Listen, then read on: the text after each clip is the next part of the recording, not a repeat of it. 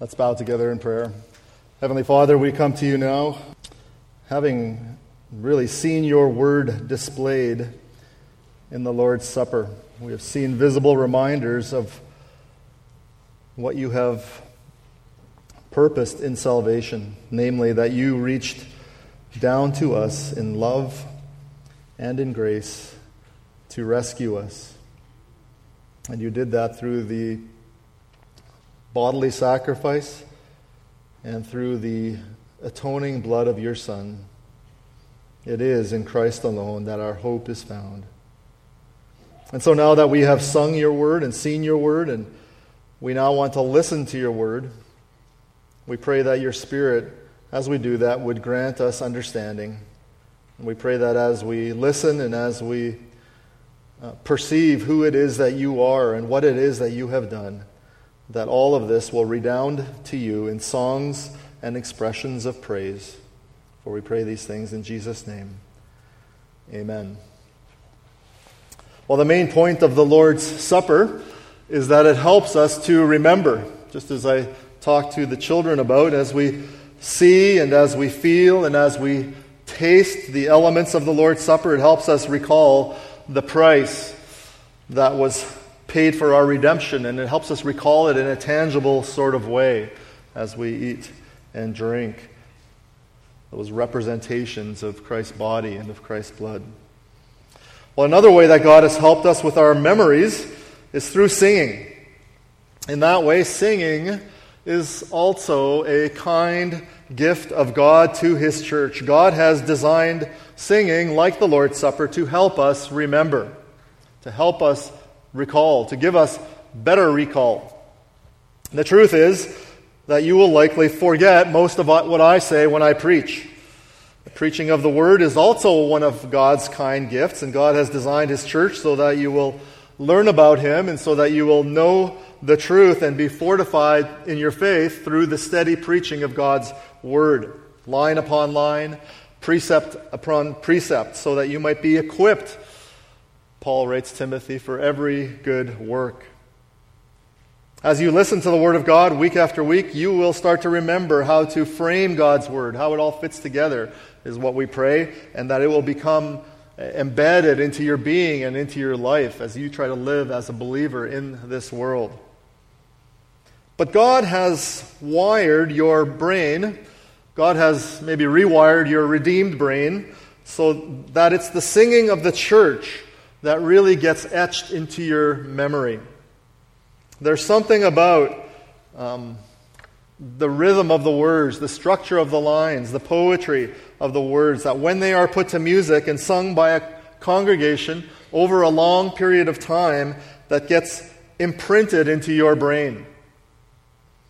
It's like that for all songs, whether secular or spiritual, but God has so designed His church so that they would remember His works, so that they would remember who He is by providing us with a collection of what we might call the Lord's songs. So the singing of God's people is an important part of what God uses to help us remember who He is, help us remember what He's done. And as such, it's an important part of the worship of God's people when they gather. And not the only part, but a very important part of the entire worship service. So singing is included in that. And in His amazing wisdom, God has put an entire songbook in the middle of His Word. We call it the Psalms, which is a collection, a hymn book of 150 songs. The new thing these days in collecting music, if you have digital collections, is something called a playlist. You can take a device and you can combine all of your favorite songs onto a playlist. You can even make one for each mood that you're in. You can make one for each season of the year. You can make one for each style of music. Pretty much whatever you want. And so last week, as I did the first in these series, I called the Psalms God's Playlist.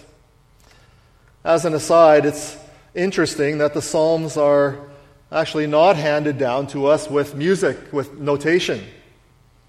We just have the lyrics. So for one thing, that tells us that we have freedom in how we sing the songs, but it also tells us that the content of the songs are most important. And the structure and the poetry and the parallel lines together with the words is what makes them ultimately memorable. So, the Psalms are the Lord's songs. God has been so kind to raise up people to write other songs that the church can sing, like the ones that we've been singing this morning, beautiful songs, songs full of truth. But it's the Lord's inspired songs that we've been thinking about over the last couple of weeks, and we'll end with next week with Thanksgiving.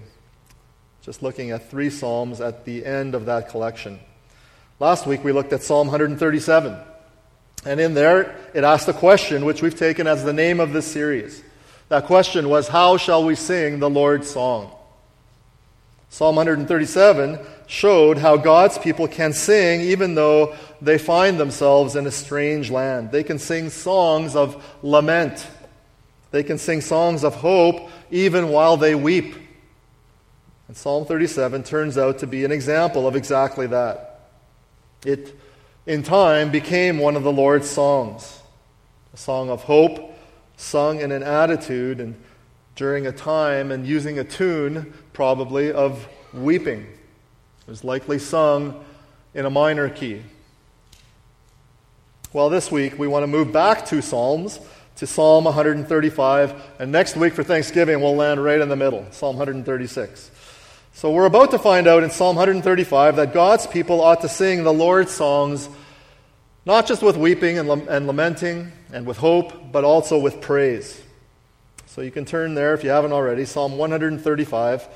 If you're using the Bibles that are in the chair racks in front of you that Pastor Andrew referred to earlier, this is on page 519 and 520. As you get there, I just encourage you to take a look at the very first words of Psalm 135 and the very last words of the psalm. You should see there, I hope all the translations are the same. You should see the words, praise the Lord. Praise the Lord. Or in Hebrew, in the original, the words are familiar to you, hallelujah. That's what it is in Hebrew. Now you know Hebrew. Just say hallelujah. So this is a song of praise to the Lord. Praise to Yahweh, covenant God. And just one other note by way of introduction, this psalm is actually a compilation. If we had time, I could show you how this psalm takes different parts of other psalms and puts them together, compiles them together into one. And I only mention that because that might be one indication that the Scriptures are adequate for providing the content of our songs. The Scriptures are adequate for providing the content of our songs. Our singing should be always centered on the truths of God's Word and, of course, on God Himself. And that's exactly what this psalm is doing. It's encouraging the people of God, believers, the church, is what it became. Here it was just Israel, became the church to worship. How? By setting before us truths about who God is and truths about what God has done for us. This psalm kind of announces, sort of lays before us all the wonders to the congregation of God. All the wonders of God to the congregation, and then expects a response of praise from the congregation and from His people, the congregation of the people of God, the gathered group, the community of God's people. So let's look at Psalm 135. And for this morning, I usually just kind of read the whole section that we're looking at. This time I just want to read section by section, or in the parlance of songs, maybe verse by verse. The Bible's divided up into verses, but I'm going to take those verses and put them into sections that we could call song verses if you'd like. And then I'll just make a few comments on each of those. So let's start with verses 1 to 4. Praise is really the highlight, you'll see, of those first 4 verses. Praise the Lord. Praise the name of the Lord. Give praise, O servants of the Lord, who stand in the house of the Lord, in the courts of the house of our God. Praise the Lord, for the Lord is good. Sing to His name, for it is pleasant. For the Lord has chosen Jacob for Himself, Israel as His own possession. What do we praise? The name of the Lord, who is being encouraged here to praise the Lord? The servants of the Lord. All God's people. And where does this praise take place? Verse 2, they're standing in the house of the Lord, or in the courts of the Lord. It's a great picture. He's encouraging God's people to come together, and when they come together, they should come together for one main purpose, one main activity, and that is to be united in one common expression of praise to the Lord, to their God. The priority of God's people must be to worship Him together in His presence whenever they gather. To worship Him together in His presence whenever they gather. When we come together in the name of the Lord to worship, we don't have to stand around here and wonder what to do next. It's very clear. We come first and foremost to praise the Lord. But in verse 3, we start seeing why. I've already talked to you about the who, the where, and the what. Here we start to see why God's people ought to lift their voices in praise. We have every reason to praise the Lord. It tells us why, when we come together to worship, our voices should resound in praise. Praise the Lord, for the Lord is good. Sing to His name. There it is. It's the word we're looking for it is pleasant. So there you see that singing is one of the expected responses in the worship of the Lord by the servants of the Lord. Sing to His name. How shall we sing the Lord's song? Answer with praise. But we also see here really why God's people should sing, why they should praise Him. There's 3 quick reasons here, even in this initial call, this initial summons to praise, and you can see them, they're marked off by the word for, F-O-R. We sing the Lord's song for, first of all, the Lord is good.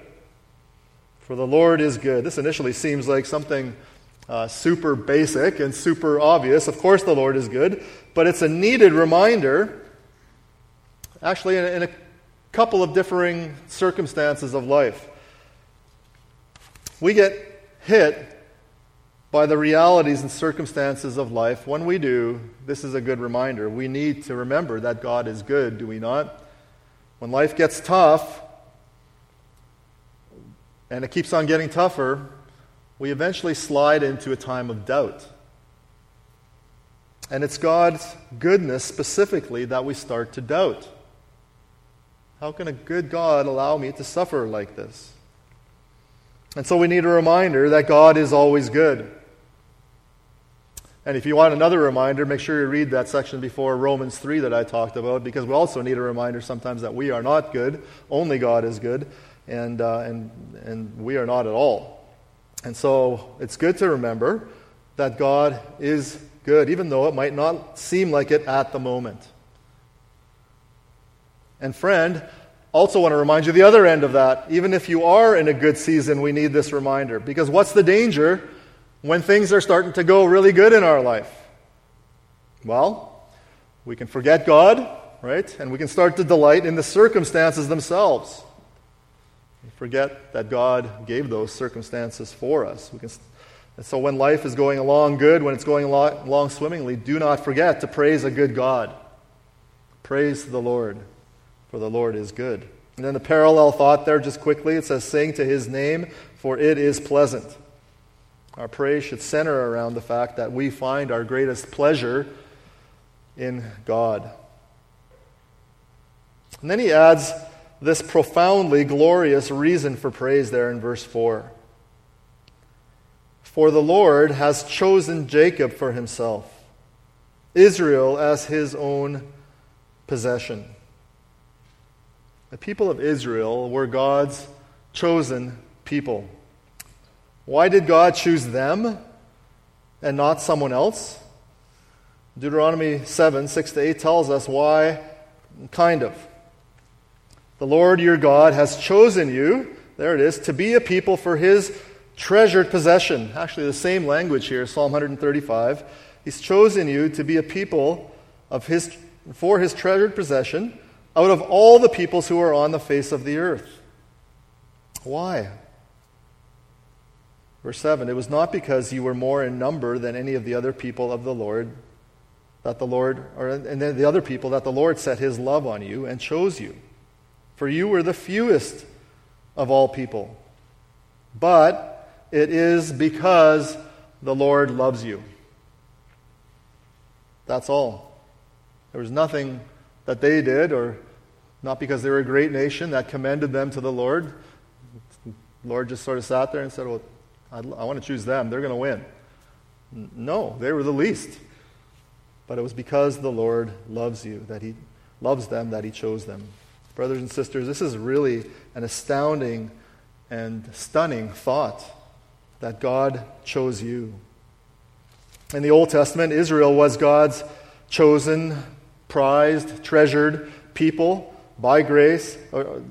And it was grace in the Old Testament as well that He chose them, as we just saw from Deuteronomy 7.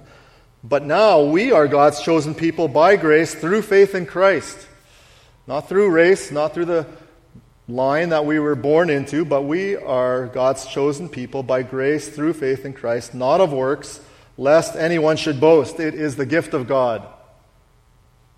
1 John 4, I think John mentioned this in his prayer. It says, we love Him because He first loved us. It's all owing to God's sovereign love. And the only response we're left with then, if we know that to be true, is praise. We must praise Him. It's to sing God's praises. So, two overarching reasons to praise God in that first section. One, we praise God for who He is. He is good. And two, we praise God for what He has done. Who He is and what He's done. He has chosen a people for Himself. The songwriter takes the next section to expand on those thoughts. The fact that He is good and that He does good. In verse 5, he expands on God's goodness. And then he starts in on all the things that God does. So just for that first section, we could summarize verses 5 to 7 as saying God invites us to praise His sovereign power. God invites us to praise His sovereign power. For I know that the Lord is great, and that our Lord is above all gods. Whatever the Lord pleases, He does. In heaven and on earth, in the seas and all deeps, He it is who makes the clouds rise at the end of the earth, who makes lightnings for the rain, and brings forth the wind from His storehouses. Our God is without compare. He sits above all other so-called gods, but He doesn't just sit there, He does something. He is a living God. He is an active God, and He's powerful over His creation. This here is an announcement again, declaring that God is sovereign over all. God is sovereign over everything. Whatever the Lord pleases, He does. God is not at the whims of any other creature or any other force. God does not react. He does whatever He pleases, even going so far as being in control of creation. There's a big discussion going on these days. You might have heard about climate change and how if everything is progressing on its current path, we're all going to be in real trouble in 11 years. Unless we somehow take control and collectively intervene on a few things. Scientists say that global warming needs to be kept down to 1.5 to 2 degrees Celsius over the next 11 years, or our whole planet is in trouble. The good news, they say, is that we can do it. We can keep it down with a combined effort. One scientist commissioned by the UN, the United Nations, says that this call is a line in the sand. And what it says to our species is that this is the moment, and we must act now in order to prevent a climate change catastrophe. Now, yes, we must admit that as God's people given dominion, we need to be good stewards of the world that God has placed us into for this time. But to say that we can control the changes of the globe's climate, I don't think so. Whatever the Lord pleases, so this is all good, this is according to God's good pleasure, whatever the Lord pleases, He does. Exhibit A, climate change. Global climate change in heaven and on earth. He it is who makes the clouds rise at the end of the earth. He it is who makes lightnings for the rain. He it is who brings forth wind from his storehouses. God is active in creation and sovereign in creation, including the climate, and is therefore to be praised by we, his people, his church. The heavens declare the glory of God, yes? We all believe that, right? So let's then unite our voices in praise of God's sovereign power. I know, he says, that the Lord is great. But God's power is not just on a global scale. God uses his power, thankfully, praise God, on a personal and on a corporate level. The God who controls the climate is especially on the side of his people. He is for his people. He is for his church. So in verses 8 to 12, he invites his people to praise his sovereign power on his people, for his people. Look again at verse 8. He it was, so first it says in verse 7, he it is who makes the clouds rise. Now in verse 8, he it was who also, we could add, he it was who struck down the firstborn of Egypt, both of man and of beast, who in your midst, O Egypt, sent signs and wonders against Pharaoh and all his servants, who struck down many nations, who killed mighty kings, Sihon, king of the Amorites, and Og, king of Bashan, and all the kingdoms of Canaan, and gave their land as a heritage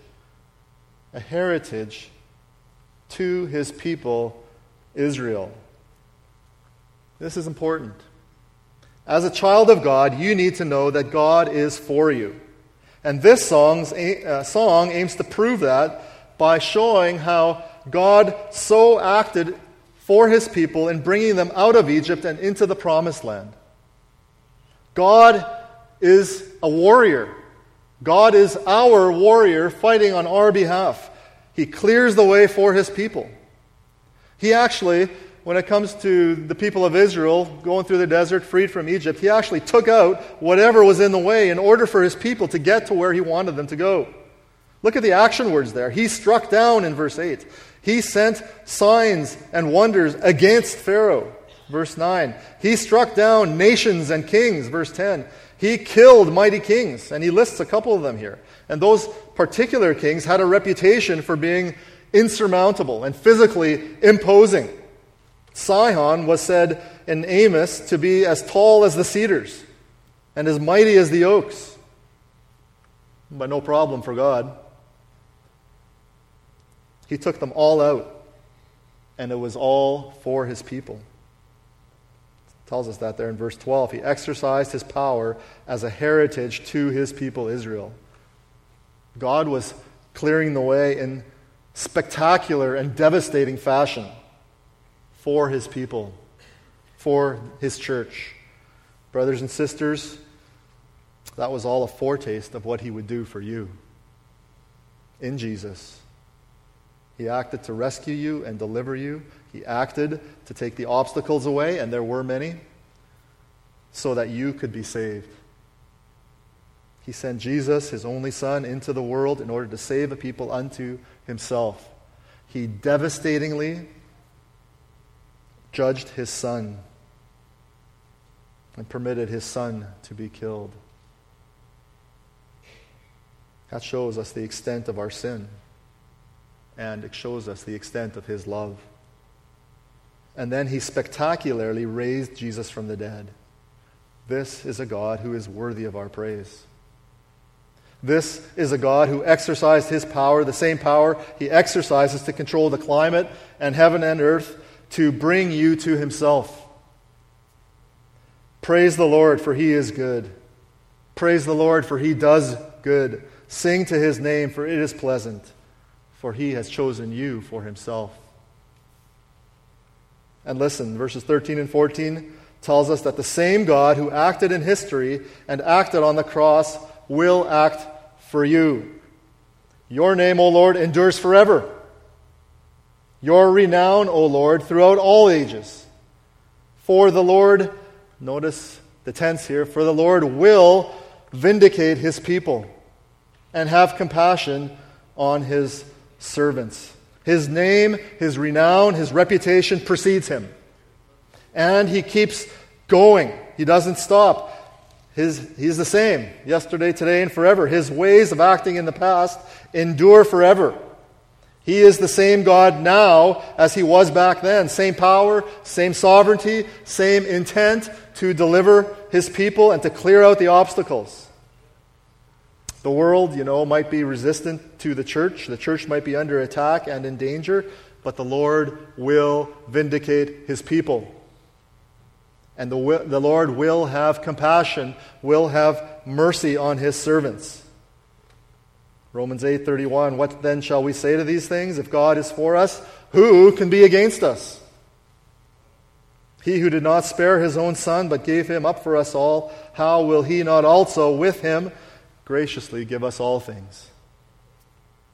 The Lord's name endures forever. Praise the Lord. Sing to his name. And verses 15 to 18 then remind us of the futility of worshiping anything other than this God. I hope by this point you go, this God is worthy of our worship, but just in case you don't know yet, he's going to tell us about what is worthless to follow, what is worthless to worship. If God does all that, if God is so powerfully for his people, why would we worship anything else? Why? Yet we do. Yet we do. Can we all just admit that? We all too frequently, as we sang, are prone to wander, prone to leave the God we love. For what? For cheap imitations. And yes, we worship those things. We foolishly give our allegiance to those things. And so we need to be reminded of this contrast and of the futility of worshiping anything less than God. Here is the reminder, verse 15. The idols of the nations are silver and gold, the work of human hands. They are. Good stuff. Silver, gold, work of human hands. They have mouths. But look at that. They can't speak. They have eyes. Can't see. They got ears. Can't hear. Not only that, there's no breath in their mouths. Then listen, those who make them become like them. So do all who trust in them. Here's the point. God is living and active. Idols are dead and inactive. And here's the warning. What you worship is what you become. What you worship is where you put your faith. And why would you put your faith in something other than the Lord? That's the point he's trying to make here. No, we might think we're more sophisticated. We're not carving idols with mouths and eyes and ears. But we are easily prone to put our faith in other things, lesser things. I say that because I know I am prone to do that. Even as churches functioning in the Western world, we can be prone to do that, to be so enamored by the things of the world that we lose our focus on God, and it can even trickle into our worship if we're not careful. Focus on professionalism rather than on purity. Focus on smoothness rather than on holiness. Focus on levity, casualness rather than on gravity. So let's heed this warning. Well, the psalm ends as it started, with a call to bless the Lord. But now, having already sung what we've sung, having been reminded of who God is and what he's done and what he is doing, we must bless the Lord. For us today, having been reminded of what the Lord has done in his death as we celebrated the Lord's Supper, we must bless the Lord. And so the songwriter here, as he closes, summons everyone together for the finale. Here it is. O house of Israel, bless the Lord. O house of Aaron, bless the Lord. O house of Levi, bless the Lord. This is kind of like antiphonal singing in the congregation here. You who fear the Lord, bless the Lord. Everybody bless the Lord. All of God's people. Blessed be the Lord from Zion. He who dwells in Jerusalem. Praise the Lord. Church of the living God, let me ask you, how shall we sing the Lord's song? Answer, with praise. With praise. So I'm going to ask Shar to come. There are so many songs of praise that we could sing to close, but there's only so many that I can do by myself up here. So we're going to sing the doxology as our closing prayer, and then you'll be dismissed. We're going to sing it once with Shar playing, and then we'll sing it again using just our voices. So I invite you to stand, and let's sing Praise God from whom all blessings flow. Praise God from whom all blessings flow. Praise Him, all creatures here below. Praise Him above, ye heavenly hosts. Praise Father, Son, and Holy Ghost. And now just our voices. If you can sing harmony, go for it. Praise God from whom all blessings flow. Praise Him, all creatures here below. Praise Him above, ye heavenly hosts. Praise Father, Son, and Holy Ghost. So be it. Amen.